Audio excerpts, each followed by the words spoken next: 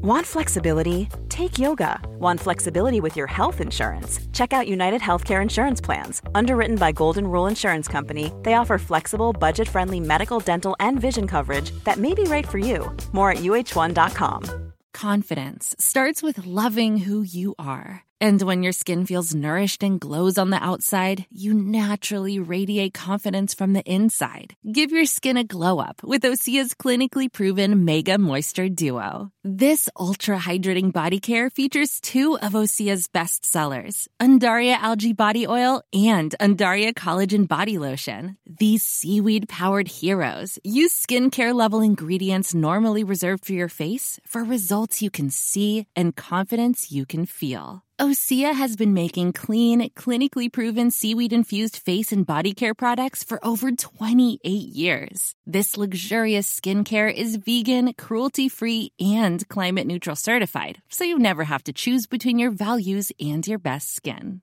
Glow from the inside out. Get 10% off your first order with code GLOW at OseaMalibu.com. That's OSEA Malibu.com, code GLOW.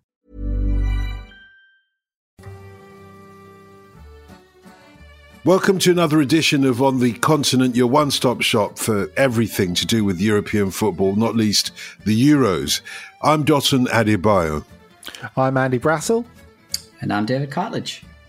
Well, it was nearly auf Wiedersehen, Pet, for Germany in their last game of the group stage of the Euros. Question now is, are they Hungary enough to take England to penalties as usual on Tuesday?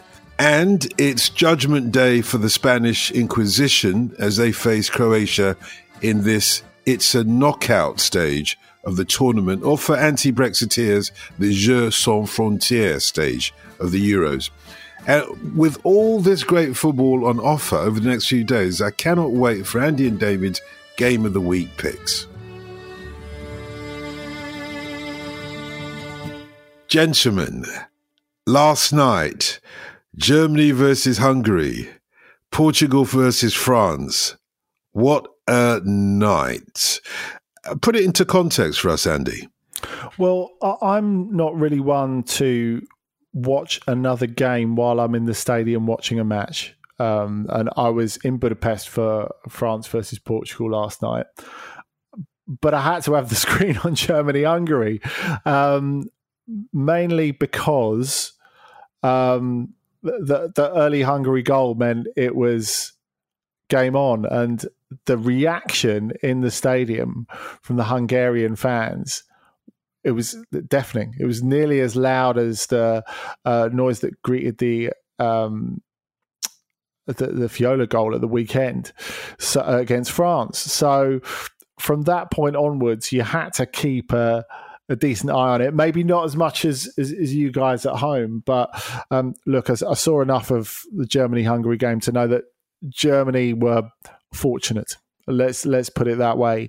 And again, bringing back why they're so untrustworthy, and they're a very un-German Germany side. We always hear this cliche about, well, Germany are still Germany, and Germany are in a tournament, Germany in a tournament, but you know what? If I were an England fan, I would feel pretty optimistic about this because this is not a Germany team that can grind results out. I think if you look at their game going backwards, the middle game of the group against Portugal last weekend, in which they totally outplayed Portugal, by the way. Portugal were poor and Germany were good.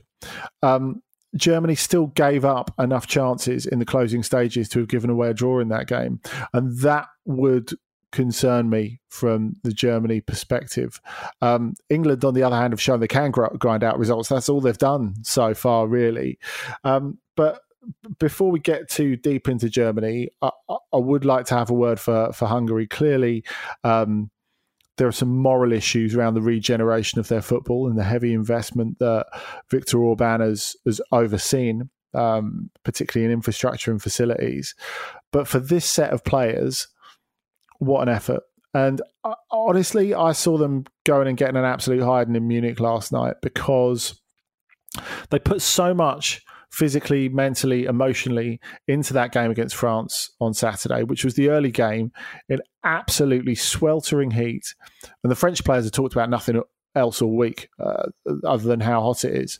And they ran so much in that game. I just didn't really know how much Hungary had to give. And that they did do that they probably deserved to win. And that you had the twist of the opening goal being scored by Adam Szalai, who scored one goal for Mainz all of last season. It's an extraordinary story on so many levels. David, clearly Hungary, the weakest team in their group, were able to take on the Germans in the way that they did. And it made for such a fantastic spectacle. I think, in a way, this was the game, with all the twists and turns, that has made the knockout stages of this tournament appetizing, at the very least. Yeah, I think so. I think it takes something like this, a bit of drama, and there was lots of that last night. But if you look at Hungary across the entire group stage, they arrived at this tournament as whipping boys. You always want the hosts to do well because it creates a bit of an atmosphere and a vibrance throughout a tournament. But they turned up as whipping boys in this group of death. And every single game, they have given everything. The effort, the accountability from all the players, the team has been sensational.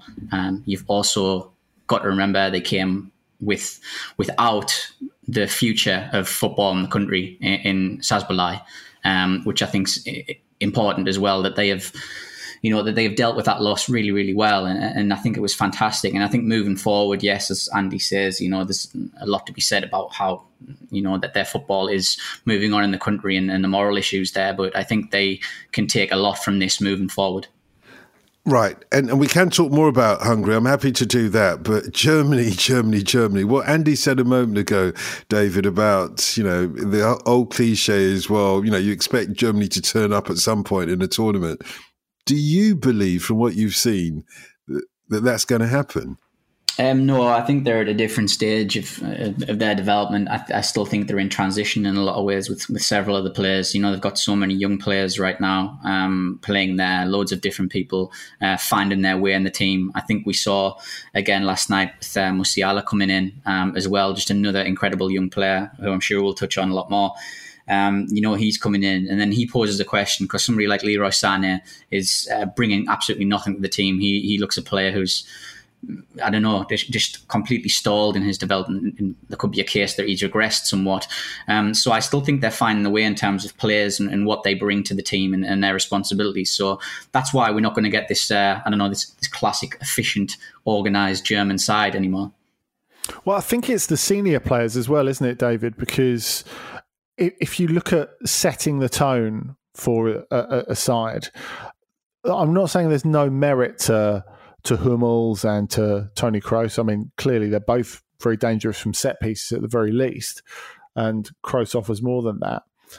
But they're not the most athletic. And if you're trying to take a team in a certain direction, I think that's why Musiala stands out so much when he comes on. And we've seen it for Bayern in the club season. He's someone who not only has a huge impact in terms of him being able to come on and just take the game on his shoulders, to take responsibility. It's the fact that he's quick, that he can go past people at pace, that he can pass the ball and move into space at pace. And there are other areas of that German team where that's not the case, and it just leaves this kind of unevenness. I think it's interesting how many problems they could pose teams if they had both Musiala and Gnabry on the field at the same time. I think the potential there for them too. If they can, I think if I'm Germany moving forward, how can we have these two coexisting? I think that's something exciting for them to think of. Don't you both feel, though, nevertheless, and it's not just England fans who'll be interested in a matchup of England and Germany on Tuesday. Don't you think that England can't afford to go to penalties nevertheless? Despite everything we say about Germany, how should England set up to play Germany to ensure that they get it done in 90 minutes or whatever, however long it takes? You know what? I think they've got to be tactically flexible. And you look at Germany's biggest asset as stands, it probably shouldn't be, but it is their width. That's how they cashed in against Portugal. And I just wonder if England are a little bit vulnerable. They're almost as narrow as Portugal in that sense. Certainly when they play with 4 at the back. So maybe there'll be a bit of a rethink there. Also, if England do play with wing backs, it maybe gives them a better chance to get around the back of Germany as well. So maybe that's something that could be looked at, because England have looked very, very secure so far. But you're right, Dotun, it's about taking the jeopardy out of it. I do think England as stands are a better side than Germany, but getting the result is something different, and they have to look about how they're going to do that. Now, of course, grinding out results is something they've done very, very well so far. I guess you have to ask yourself if you're Gareth Southgate, is continuing to not score enough goals a risk? Because we can talk about playing chanceless sort of football and not conceding any chances, but we saw against Scotland, they not only didn't win, they diced with defeat a little bit. Whereas if you get yourself in a position where you can, give those attacking players a bit of a platform, maybe that's the way forward. I'm a firm believer that boring containment football wins you these sort of tournaments. But on the other hand, to take England seriously as a candidate for this, you need to know that they can change it up and be a bit more clinical in the final third when they have to be. There's another issue, though, David. When Andy says boring containment football wins you these tournaments, when you saw the way that Germany came back time and time again, literally threw everything and the kitchen sink into getting a result against Hungary, 1-0 for England, it doesn't look like that's going to be enough this time around. Fair enough, they've had clean sheets throughout the tournament, but nevertheless, against Germany, on just the evidence of the way that the Germans came back against Hungary last night, 1-0 ain't going to be enough. I don't think England have really faced anyone yet. I think Germany have. They've been in the group of death. I think they've faced some very, very good teams so far. I think Hungary raised their level. I don't think England have really faced anyone who have posed them a lot of questions. They're about to in Germany. As much as Germany are a work in progress or not there yet, or not as much of a unit as England, I think they're going to pose them a lot of problems. And this is going to be a severe test of England, who I think have to bring a lot more to the table than just containment. I guess my question to you, David, would be... there's so much discussion in England about Gareth Southgate, and it's clear that a lot of the public and maybe media don't completely trust him. At this point in time, parking what he's done in the past, do you trust Jürgen Löw to make the right decisions? Because I'm not 100% on board with that. I'd trust Jürgen Löw more than I trust Southgate. And also, I think Löw has the demeanour of a man who is willing to take risks, who is willing to use his skilled players to the advantage of Germany. I'm still not sure whether Southgate is there yet. I still think he's kind of in a box somewhat, and he's not willing to throw everything there in terms of the players. I mean... I think what's happened with Sancho is really, really poor. And I think if he was a German, he'd have already played quite a few minutes so far. Why do you think he's making these decisions then, not to play star players? I just think different managers have different styles. I think Southgate sets out not to lose. I think it's very much bare minimum. Job done. It's okay. It's enough. You get the point, or I'm saying here, and that's why he feels like he doesn't need to use those players. I almost think he'd be better off without any skilled players and more just a squad full of workhorses. I think it would suit his management style a lot better. And you'd agree with that, Andy? Well, I think any coach of standing should strive to change and question himself at every possible juncture. I do find the Jadon Sancho situation a little bit bizarre. And just because Bukayo Saka has come in and done well in the game against the Czech Republic, I don't really think that should let him off the hook. And, you know, there are so many different ways in which you can use Sancho. I do think that he's a player you can use to finish off games, and maybe that would take a little bit of a pressure off and allow them to play on the counter-attack a little bit more in the final 20, 30 minutes. I mean, I know it seems reductive for a player of Sancho's quality, but I think embracing the full gamut of his skills would be really beneficial to England. Although he is on board with Jude Bellingham, so clearly he does watch Dortmund every now and then.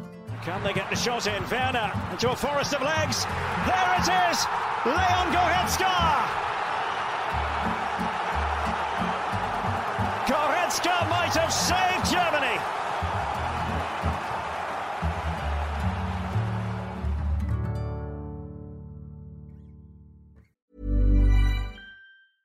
Imagine the softest sheets you've ever felt. Now imagine them getting even softer over time. That's what you'll feel with Boll & Branch's organic cotton sheets. In a recent customer survey, 96% replied that Boll & Branch sheets get softer with every wash. Start getting your best night's sleep in these sheets that get softer and softer for years to come. Try their sheets with a 30-night guarantee. Plus, get 15% off your first order at bollandbranch.com. Code BUTTERY. Exclusions apply. See site for details. Normally, being a little extra might be a bit much, but not when it comes to healthcare. That's why United Healthcare's Health Protector Guard fixed indemnity insurance plans, underwritten by Golden Rule Insurance Company, supplement your primary plan so you manage out-of-pocket costs. Learn more at uh1.com. Planning for your next trip? Elevate your travel style with Quince. Quince has all the jet-setting essentials you'll want for your next getaway, like European linen, premium luggage options, buttery soft Italian leather bags, and so much more. And is all priced at 50 to 80% less than similar brands. Plus, Quince only works with factories that use safe and ethical manufacturing practices. Pack your bags with high-quality essentials you'll be wearing for vacations to come with Quince. Go to quince.com/pack for free shipping and 365-day returns.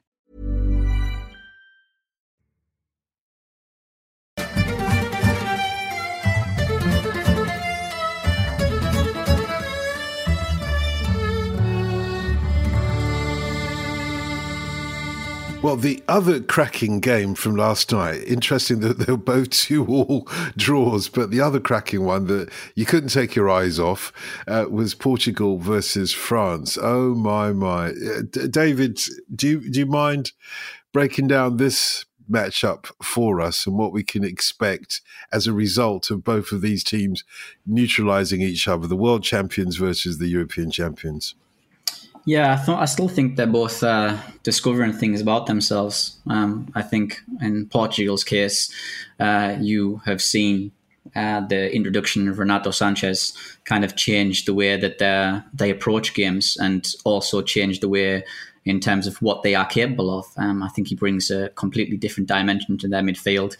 I thought he held his own against Kante and Pogba incredibly well.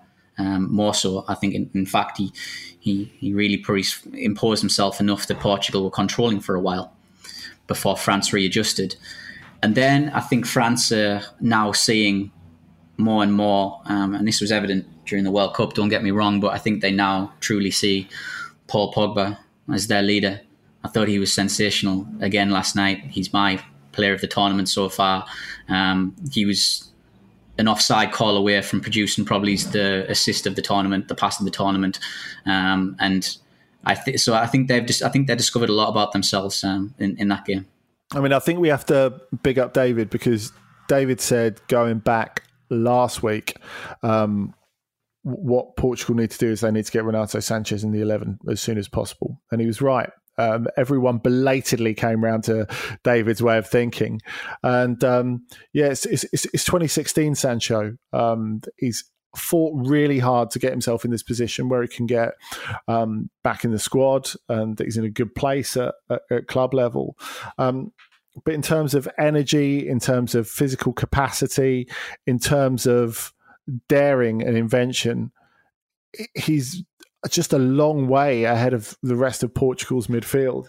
And, we've talked about various disappointments in the tournament. It's not an aspect that I particularly like to dwell on, but obviously I expect you to get stuck in about Turkey in a bit. We'll leave that for the moment. But Bruno Fernandes has been really disappointing so far, and I think there are a couple of reasons for this. Firstly, that he's played so much football this season, so much, and he made light of that in a press conference last week and said, well, I hope to be the player who has the most minutes at this Euro as well. But realistically, he's running on fumes. Also, I think that possibly the bigger problem is he's not the leader of this Portugal team in the same way that he's able to be the leader on the pitch for Manchester United and he was for Sporting as well. That's why he fitted in so quickly at United, because he was basically playing the same role, given the keys to the team and told to get on with it. That is not the case with Portugal. There's a lot of cooks in there. And the problem is, if he's a little bit further from goal, it does marginalise him, especially when he doesn't get to set the agenda, because you have two midfield players in there at the start of the tournament in Danilo and Willian. Neither are in particularly good form. They're kind of lumbering as well. So that affects the ability of Portugal to move at pace. It affects the ability of Bruno Fernandes to move at pace as well. And then, as they were trying to gum up the game as they went on last night, and it looked like a draw was going to be good enough for them.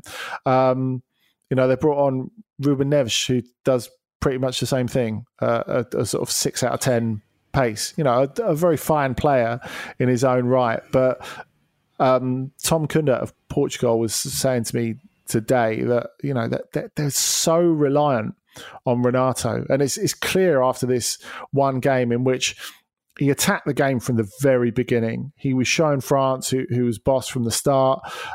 He had a massive impact. He can have a massive impact defensively as well, because they need some cover in those wide areas, and he can cover that sort of ground too.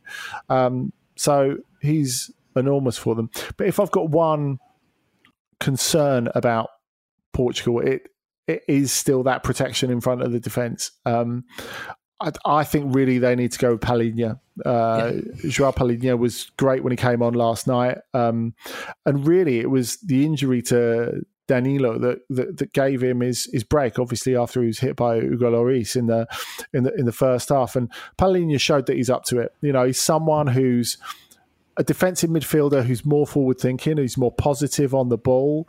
So I think that would be really great if they could get him in. I think there'd be a good connection with Renato. But they need to do something to protect that defence, because still, I mean, as David was saying, Pogba had an excellent night. He was absolutely fantastic. Or as Didier Deschamps said to me, in the second half at least. So he's clearly expecting a little bit more from him. But clearly Pogba has an outstanding vision and an outstanding ability to pass the ball. But that he could do Portugal time and time again with a straight ball, albeit a very good straight ball, I think would be a bit of a concern if I was Fernando Santos. Having said that, David, the Portuguese goalkeeper, Rui Patricio, pulled off an amazing double save, if not a triple save, that saved his team last night. If you're talking about the defence, you can't expect him to pull off saves like that time and time again, and not least when they go and face Belgium. Yeah, I couldn't agree more, and I'm really glad that Andy brought up Palhinha. I think he brings so much. He's more combative, And I think there's a theme here in terms of the changes that Portugal made with Renato and Palhinha. They're both proactive. I think Portugal spend a lot of time with Santos being very reactive to what the other team does. I think those two players change the dimension of the dynamic of the team so much more for the positive, as Andy has said. So I think there's some clear changes there that Santos can make against Belgium. And Belgium will have to, I think Belgium will look to De Bruyne, I think, to influence. And I think that is why they will have to have Palhinha for the next game. Yeah, although there were changes on both sides in terms of the French and Portuguese teams, and perhaps some casualties on both sides as well as a result. Who do you think benefited more, Andy, from the changes that both teams made? Well, I think certainly initially Portugal. I think it made a huge difference, Renato's influence on midfield. But I think there's something to work with for France. The fact that they've changed the shape of the midfield, because basically they've worked out that they don't have anyone to replace Blaise Matuidi. Their idea was that Adrien Rabiot would do that because he's left-footed. He's not the same sort of player.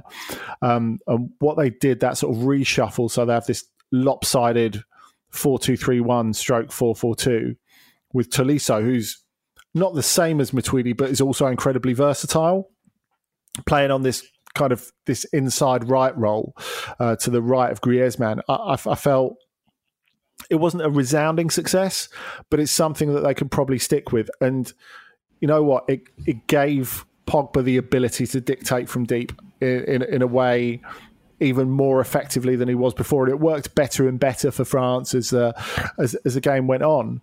Now, I wrote about this in the Guardian in my article that I wrote during the game last night. That the fact that in Euro 2016, if you go all the way back there, they made a decision, Didier Deschamps made a decision halfway through the tournament that instead of building this team around Pogba, we're going to get it to cater to Griezmann. So that's why Giroud becomes more important, because Griezmann can play off him in that sort of second striker stroke false 10 role, or whatever you want to call it. This time, it feels like they're setting up to get the best out of Pogba. And that could be absolutely huge for them going forward, I think, because they're still able to play the game. They're still able to be solid. They're still able to play the game at the pace that they want to play it.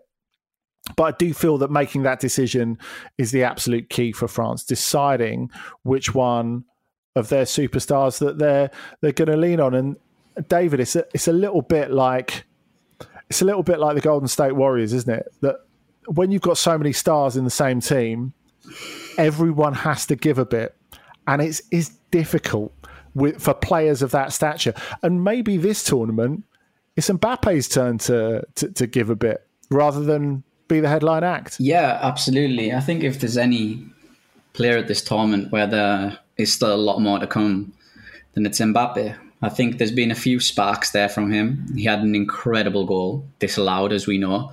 Beautiful, beautiful finish. He's had some nice actions here and there. But it still feels very much at the moment that he's on the periphery of both this France team and just this tournament in general. He's yet to really, I think, have his moment. And he is one of the main superstars at this tournament, and people do look for them to spark. I think pretty much every other... When I'm looking around, Ronaldo's had his moment, Lewandowski's had his moment, Lukaku as well. A lot of the people who we were expecting to do something have done something. Mbappe, we're still kind of waiting. Now, you mentioned, Deschamps says there's more to come from Pogba. There has to be more to come back from Mbappe, right? Yeah, I think so.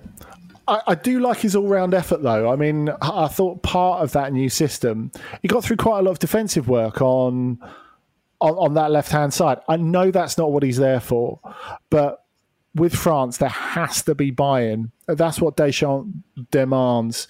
But also, I kind of wonder, because there's that lack of natural width, maybe that's where Mbappe gets involved as well. I mean, he's someone who's a very underrated facilitator.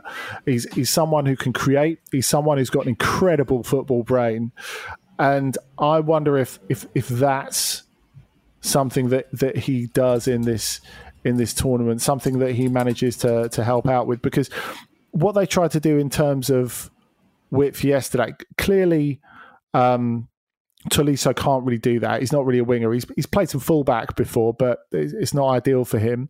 They brought in Jules Koundé, who I know you rate very highly, David, and has had some really good games actually at right back for Sevilla, but only his second international tournament. He didn't really manage to get that going. Perhaps because he didn't have someone ahead of him. I think that probably didn't help. And France got a huge problem at left back where Lucas Hernandez is being held back a bit by his physical state, and Lucas Digne, who was brought on for him at half time, went off, and according to Deschamps, is probably not going to make that game against Switzerland. Now, I think they've got a little bit of fortune in that the Swiss is a game that they should win with some comfort. But, you know, they're talking about already having to shoehorn in Rabiot at left back. They've got a few issues. How do you think they're going to find that width to undo Switzerland? Because it's kind of a weak area for the Swiss as well, isn't it? Yeah, absolutely. I just think they've got enough to see it through. That's the key thing, I think, with some of these teams. I think they can allow almost to have these gaps. So if they do shoehorn somebody in at left back, then I think they can get away with it. They have enough talent everywhere else, and this is the problem I think a lot of people are having, that we have these talented squads in front of us, these talented teams, and they are perhaps just doing enough. They're not really going above and beyond, maybe with the exception of Italy, I think, who have obviously been sensational. So I think France are one of those teams. I think Portugal as well. As long as you've got Ronaldo, as long as you've got the goals, they're going to create chances. Then you are going to be able to get through in games. So I think they will be okay, even against an incredible performance from say, Switzerland.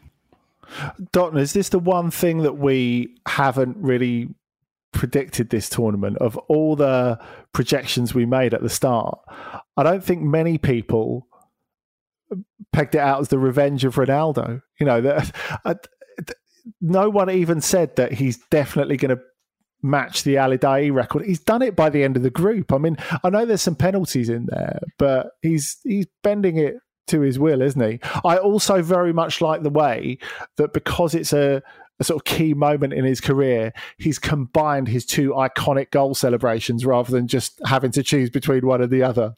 I think it's rather churlish of you to add that there were some penalties in there. He's still got to score them, mate. He's still got to score it's just a them fact against some great keepers. I never said it was half a goal or anything like that. You know, they still got to be scored. You're right. I mean, you know, ask Spain. Now every box is ticked, and the European champions lead the World Cup winners. Well, let's ask David Cartledge with regards to Spain. They seem to have come alive again. Is this a false dawn, or is it the real deal? It's interesting. I mean, I think they probably played the worst team in the tournament in Slovakia, and you have to beat what's put in front of you. And they did that, resoundingly so. So it's very hard when you wonder how much to read into this. I think there were some nice flashes there, but I don't think there was anything particularly in terms of substance that going forward that suggests to me that a corner has been turned.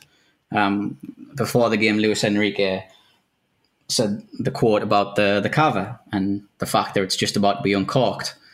The thing with Cava is, okay, it isn't that nice. You go somewhere and you have it on entry. You'll maybe have one glass. You'll enjoy a little bit of it, but you're not going to drink it throughout the night. You're going to turn to beer. You're going to turn to wine. You're going to maybe get a spirit instead. And this is the thing about Cava. Now, Spain are exactly like this. I don't think you're going to be seeing...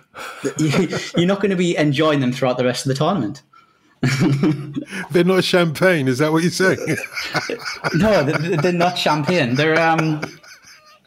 No, They're probably just they are Cava again. They are exactly like that. It's not a great drink, but it's just something that is just you're going to enjoy. It's going to be refreshing for a while, but you're not going to stick with it. And Spain aren't going to stick around for the rest of this tournament, I don't think. Well, I think we have to say at least it was Cava. I mean, earlier in the week when Antoine Griezmann was talking about Karim Benzema's goal drought, he was talking about turning the tap on and then the water would flow, which is not quite as luxurious. But I guess in keeping with France's very down-to-earth and Griezmann's very workman-like image, I suppose. David, it does seem, though, no matter how much the Spanish turn on the Cava, as it were, turn the tap flowing with Cava, that they still haven't found their ideal team under Luis Enrique. How can that be? Yeah, I think the fact that Luis Enrique had to step away for personal reasons was a big factor here. I think just before then, Spain were finding a rhythm somewhat. And I think things were looking quite bright. I think he's not at the tournament, but Ansu Fati of Barcelona was bringing a lot to the team. It was very, very exciting, I think, with him in. So they were getting there to an extent. And then I always think it's so difficult when you are caught in between an identity. I think partly Luis Enrique wants to bring in his ideas, his style, what he had at Barcelona. But there's also still a little bit of those old Del Bosque values kind of kicking about, and the tiki-taka, as it were, the passing, breaking teams down. And they found themselves wanting to move away from that, but opponents don't. They will still sit in those deep blocks, frustrate Spain, force them to move the ball. And I think that's the problem that he's had there. I think he got his changes perfect against Slovakia. They changed the dynamic of the team a lot. They were very, very good. But I think the main problem is still there in Morata, in scoring goals. I know they put 5 past Slovakia, but if you look at the spread of goals, Morata wasn't amongst them. David, it's been something that's been bugging me for a while. I don't really want to get on Morata because, as we said last week, he's a good player who's maybe not suited to a certain role. Mm-hmm. But the deeper they get in this tournament, the more you think, how wasn't there a place for Iago Aspas? Because to me, he feels like a very Luis Enrique type of player as well. Yeah, it's an interesting one. I don't know whether Luis Enrique maybe looked at his age and said, look, how long am I going to have him around for? I think he's maybe trying to build long term here. I think Luis Enrique probably sees himself being with Spain for the next few years. So he said, is Aspas going to be around for the next few years? And also, is Aspas very much built just for Celta Vigo and how they are, the talismanic figure where everything revolves around him, and it would be different with Spain? I think that's potentially something that he's looked at there with Aspas. But I mean, I wanted, and I think you know this, Raúl de Tomás from Espanyol. I think playing in the second tier last season probably went against him. But his poaching qualities are sensational. He's got the hustle of Morata, but I think he's a better poacher. I think he's a better penalty box finisher, and I would have taken him. Whether it's Aspas or De Thomas or Morata, if the culture that you talked about a moment ago, David, doesn't change, the culture of we don't really need a centre forward because we're passing the ball, if it doesn't change because other teams won't allow it to change, the result will be the same, won't it? You'll have somebody up there who's not getting the kind of service that they need to bang in goals. Yeah, you're stuck in an eternal cycle, essentially, and you will have brilliant moments, as you've seen, still producing incredibly talented players. Dani Olmo, Pedri, I think, is one who has settled in. For me, Pedri looks like somebody who could have been in the great vintage Del Bosque squad. Somebody who would come on like a Cazorla, and bring exactly the same sort of values as one of the starters would. So you will get those players, but eternally, it does look like there is a bit of a cycle, a never-ending cycle going on here with Spain. That's the thing. You've hit the nail on the head, David, in that they have these moments where they almost convince you for a second that they're old Spain. I think you look at the 6-0 win over Germany, for example, and it's just so slick, so economical, as well as enterprising, that you think, yeah, they can do it. But I don't know. I don't see them going and doing that at any other point in this tournament. I'll be interested to see how they match up with Croatia, simply because Croatia pulled something out of the bag in the last group stage game as well. But they're undoubtedly on the turn. Yeah. They've lost some experience. The squad is weaker than it was in World Cup 2018. Although the other side of that, and I suppose it coincides quite nicely with Busquets coming back, is the fact that Luka Modric has had his best club season in probably 2 or 3. And for my money, he's playing at a better level than he was during the 2018 World Cup, even if the pinnacles were very eye-catching. I don't know whether it's him getting older, getting wiser, his view of the game and how it's played is suiting him more. If you look at the games, a lot of them, have been quite a slow pace, so it suits him. He's not facing teams that will try and overrun him in midfield. I think he's capable of handling that. So yeah, he's had a new lease of life somewhat, and Croatia can definitely present some problems. And Spain, I think, have to do things differently. Again, they have to present different sorts of problems to Croatia. Luis Enrique can't keep serving up Cava. The people want Rioja. Will they not do with Calimocho, maybe? Or is that for the quarterfinals? Are you talking about me personally? Because I love Calimocho, but...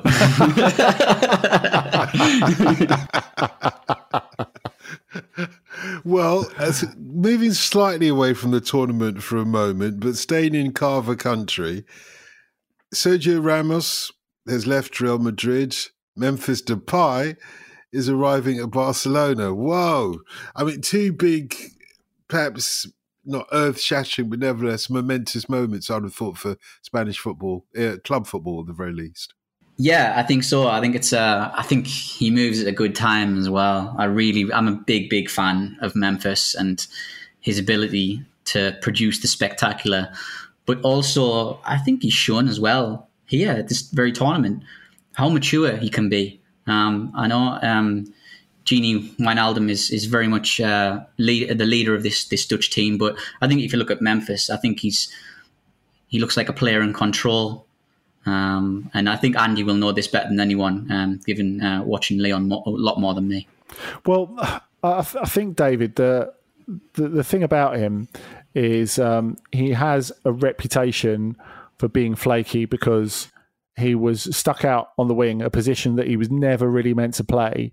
And then people complained that he didn't do his doggies. They're like, where's the defending? Well, he's a forward player. He was never meant to do that. And it was funny, when he first arrived at Lyon, they used to leave him, having paid a club record fee at the time for him. They used to leave him out of the big matches and bring him on as a sub to try and do something against Marseille or Paris Saint-Germain, as he did early in his career there. He scored a stoppage time winner against Paris Saint-Germain after coming on as substitute, because he wasn't trusted to cover the corridor and to cover his fullback. After using him in some of these big games and in making some big impacts as a substitute, Bruno Genesio, a not massively heralded coach, although he's got a good reputation at Lyon, and players like Fekir, Lacazette, Tolisso absolutely love him. He was the one who said, right, let's just cut out the middleman and play him at centre forward. And he's never looked back since then. It's made an enormous difference to him. And I think what we've seen with Memphis is just a real versatility as well. Someone who can dictate the play from behind a bigger striker, or someone who can be the ultimate false nine on his own. I mean, fortunately for him, there's not any competition for that position at Barcelona. But it'll be really interesting to see what they do in terms of the forward players they have, because obviously they've got a huge logjam. They would love to slim down. They need to slim down, just in a wage bill perspective. I was wondering, David, when I was in Budapest last Saturday, how much of a blow that injury to Ousmane Dembélé is, not in a sense of he won't be able to play for Barcelona, more in a sense of they won't be able to sell him for the foreseeable future because it looks like he's going to be out for about 4 months. Yeah, I couldn't agree more. It's problematic for them. I think they've probably think that he's reached a ceiling with Barcelona. The injuries have been too much for them. They'd obviously... It's a shame. He's had so many injuries, and I think it's hindered his development. He should be further along right now as a player, but he's just not. And I couldn't agree more. It would have been ideal for them to sell Dembele and move on to a new chapter. But I think that's hurt them. And now they have to go back to the drawing board. And there's already talk of swap deals and such. Jordi Alba maybe heading out as a swap deal to Inter and such. So that's the sort of thing that they will have to do again. I think we're all agreed that we've had enough sparkling wine for at least 10 episodes of On the Continent. So let's stick to the beer now, guys, as we ask you to recommend a game to look forward to over the next few days. And you guys are spoiled for choice. We certainly are. Andy, do you want to go first? Yeah, okay. In that case, I'm going to go obvious. I'm going to go Belgium versus Portugal on Sunday night at 8:00. I just don't really know what to expect from either of these teams so far. Portugal, you could tell from the way they celebrated with their supporters at the end in Budapest last night, that they were feeling those 2016 vibes. A couple of Ronaldo goals, getting them out of a difficult situation, getting them a draw that scrapes them third place. Just what happened against Hungary in Game 3 of the group stage in 2016. It feels as if they're a long way off the finished product, but they seemed even further off in 2016. So, they do have the players, especially in the final third of the pitch, to make the difference and turn things around. I mean, we've been talking so much about Jadon Sancho, particularly here in England. I mean, Sancho coming on for 10 minutes against the Czech Republic completely ruined my projected Twitter poll for the next day, which was going to be who's going to be the best player not to play a single minute at Euro 2020. Is it going to be Joao Felix or is it going to be Jadon Sancho? Well, we know the answer. It's honestly conceivable that Joao Felix, with all his ability, might not play in this tournament, which is, I can see David shaking his head here, is breaking his little heart. So what Portugal come up with is going to be interesting, but also Belgium, who I know a lot of people aren't really into, but I'm quite invested in them. I think if we're talking about teams grinding out results, they've done that against very different opponents and in very, very differing situations. They had to put up with the whole emotional tidal wave at that start of the game against Denmark in Copenhagen. They didn't even have to get out of second or third gear to beat Russia. And, let's underline, they went to Russia, they went to St. Petersburg and beat Russia. They went to Copenhagen and beat Denmark, and they're still getting some of their best players fit. And from that perspective, I guess it would be really unfortunate if Belgium got cut off at this early stage. But, one of these names who were amongst the very favourites for the tournament is going to be dumped out pretty early, and they'll be hot and sweaty at the end of it, with it being in Sevilla. And David?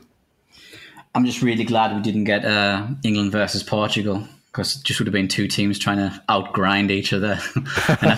and I think in turn it could have ground down two entire nations. But anyway, my game of the week, Saturday, 8:00, Italy versus Austria. I think it's going to be interesting to see whether Italy, the team of the tournament, I think so far, for everybody, can carry on their incredible group stage to the knockout rounds, or have they peaked too early?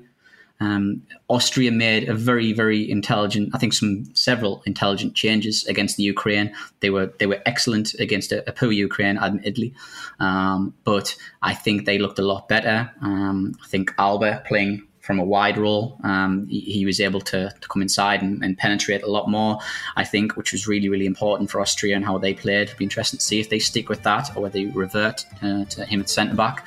I think it's a really interesting contest there.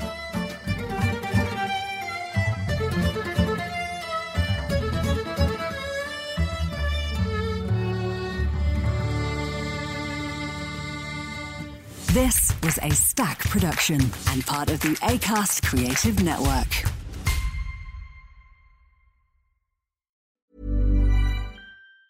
Even on a budget, quality is non-negotiable. That's why Quince is the place to score high-end essentials at 50 to 80% less than similar brands. Get your hands on buttery soft cashmere sweaters from just $60, Italian leather jackets, and so much more. And the best part about Quince, they exclusively partner with factories committed to safe, ethical, and responsible manufacturing. Elevate your style without the elevated price tag with Quince. Go to quince.com/upgrade for free shipping and 365-day returns.